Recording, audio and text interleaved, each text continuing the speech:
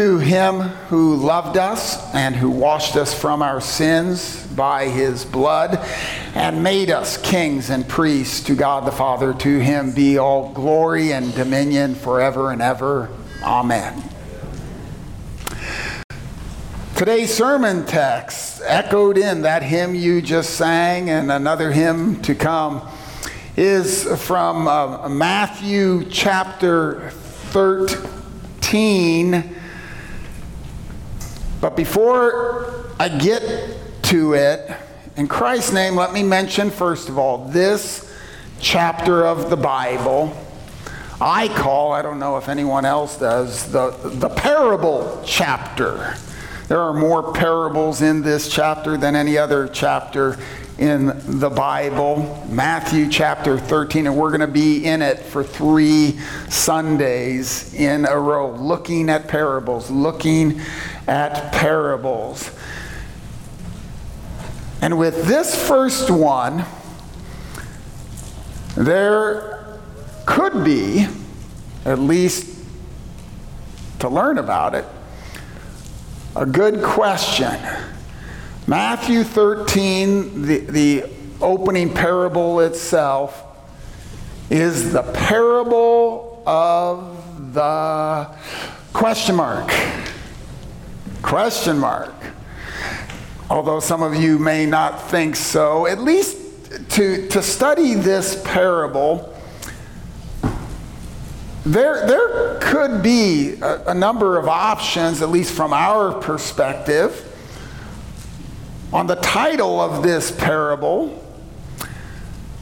And that's true of almost every other parable in the Bible. Only 2 parables, they're both in this chapter, are named by Scripture.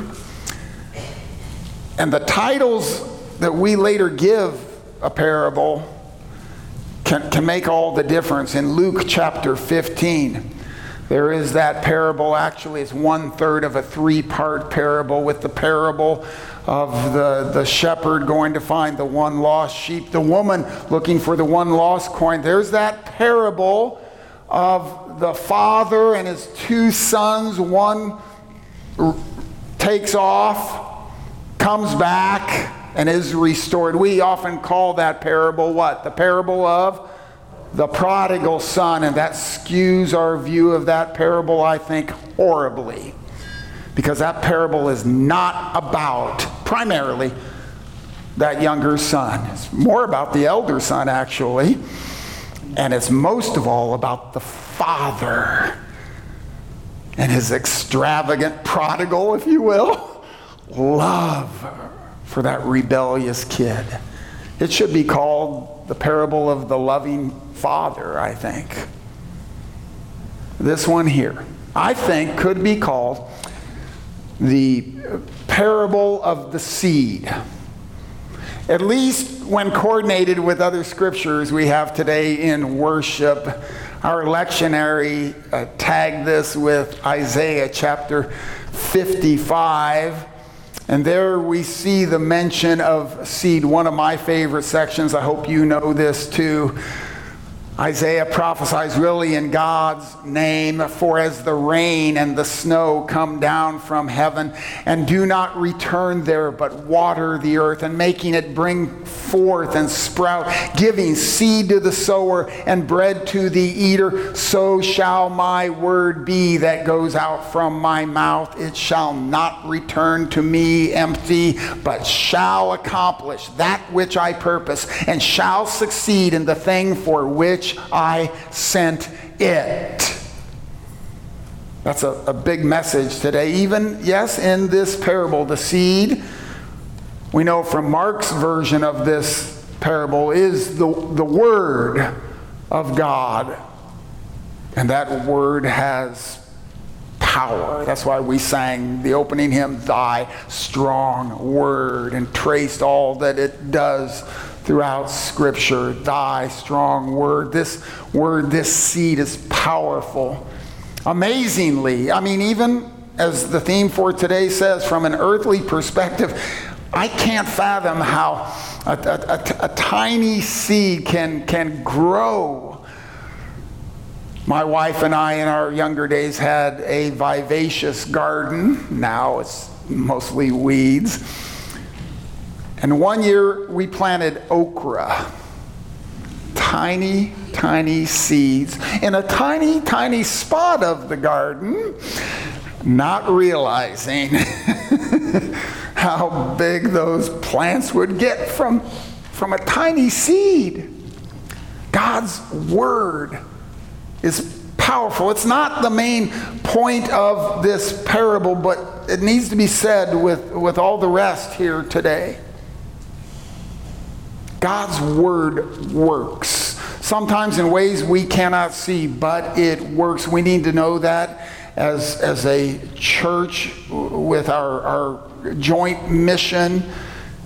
Individuals, as you're seeking to witness to Jesus and share His Word in your daily life, it has power, it has power, it has power. And I decided to pick one specific application today. I am a big proponent, thank you, of bringing children into worship. We must, without a nursery these days. And I know parents dealing with children in the pews or in the seats in Ignite may feel frustrated that they're not getting anything out of worship, dealing with the kids. My wife, so much more than I, had to deal with that. And I am here to tell you on the basis of Isaiah 55, that's not true. Even if consciously you don't realize what the Word is doing, you can't leave this building without the benefits of the Word, God's grace coming into your life, indeed bringing forth fruit. Please know that. Parents and all, as we receive and share that Word, this parable could be emphasizing that. There's power to this seed, even in some of the most awkward places for it. It starts to grow. But those places, I think, really are the turning point of this parable. And if I were naming it, I might name it the parable of the soils. In the next few weeks, I will share with you, both from the pulpit and then through our emails, a lot of things about parables. And 1 week from now, I'll emphasize that parables can be examined in three ways. There's fancy Latin words for this. There's the root of the parable.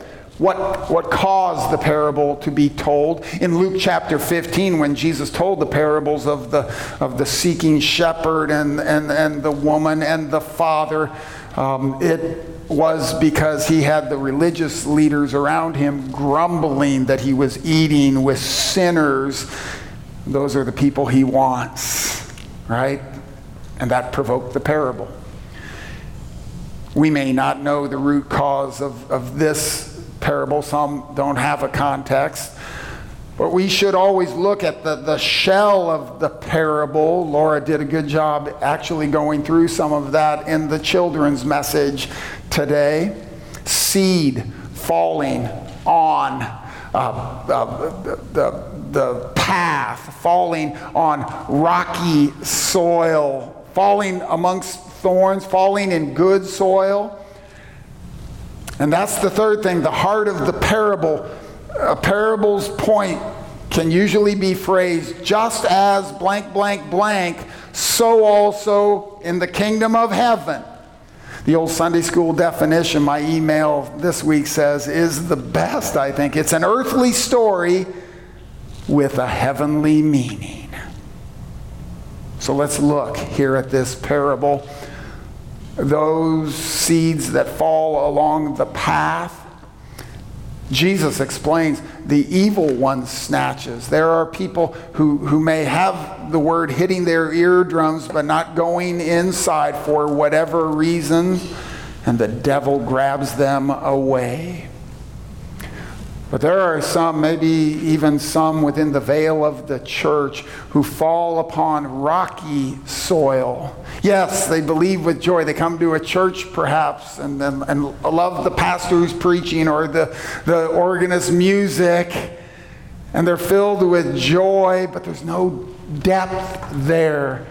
And Jesus emphasizes here when persecutions come, when there's problems in the church or they're losing friends because of that newfound faith and grace, they fall away.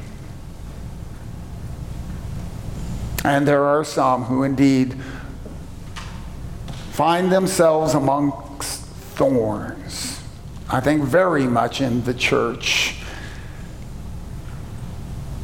I know I fall here so often. Knowing the Word, growing maybe vigorously, but also along with weeds. Jesus describes those weeds as the cares of this world. We get preoccupied with COVID-19 or politics or finances or our physical health, when we know we've got the resurrection of the body, we've got the King of Kings, we have got perfect healing awaiting us forever in heaven. But those worries choke out our growth. Jesus wants us to be good soil, with the word sown in hearts of repentance, crumbled by God's law, realizing our need, then moistened with his good news that Jesus is our Savior. Your sins are forgiven. He is with you always, and producing fruit. I'll come back to that. Indeed, this could be the main point of the parable. The soils here as a point of comparison. But I must tell you, years and years, maybe 20 years ago, I preached on this sermon and had the sermon mostly prepared when I finally realized, what some of you I actually heard a second ago, realized that this is the one parable that's titled by Jesus. Did you notice that in verse 18? Jesus emphasized here the parable of the sower, he called it. He himself. Jesus must be the main point of any other comparisons, any other parable. We're going to see this in 2 weeks where we, I believe, completely miss Jesus in a parable. The sower is most important here. Yes, the seed has power, but it's got to be cast. The soil needs to be there, but it must be prepared. Jesus told another parable about that. The sower must take the initiative to scatter the seed, to send the seed, the Word of God, and it's happened for you. Before we ever turned to this parable, before we ever came in this door, before we ever turned to Jesus and were baptized in His Spirit, the Bible says, indeed, before the creation of the world, while we were yet sinners, Christ died for us. He took the initiative to come to us with this word, this powerful word of grace. We dare not miss that this is the parable of the sower. Maybe all parables are the parable of Christ and how He works, living, dying, rising for us, coming to us so that we may come to Him and grow. I believe that last line in both the parable and the explanation, That there is fruit produced 100-fold, 60, 30 is really a gospel message. There's different amounts there. It's not the quantity that matters. Fruit is produced in your life as you go forth. It may be very noticeable, you think, I think, but it may not be. It doesn't matter. It's producing fruit by the sower. So yes, maybe I can call this parable the parable of the seed, with that powerful word at work in our lives. In the potent soil, repentant faith worked again today. Sown, most important of all, by the precious Savior.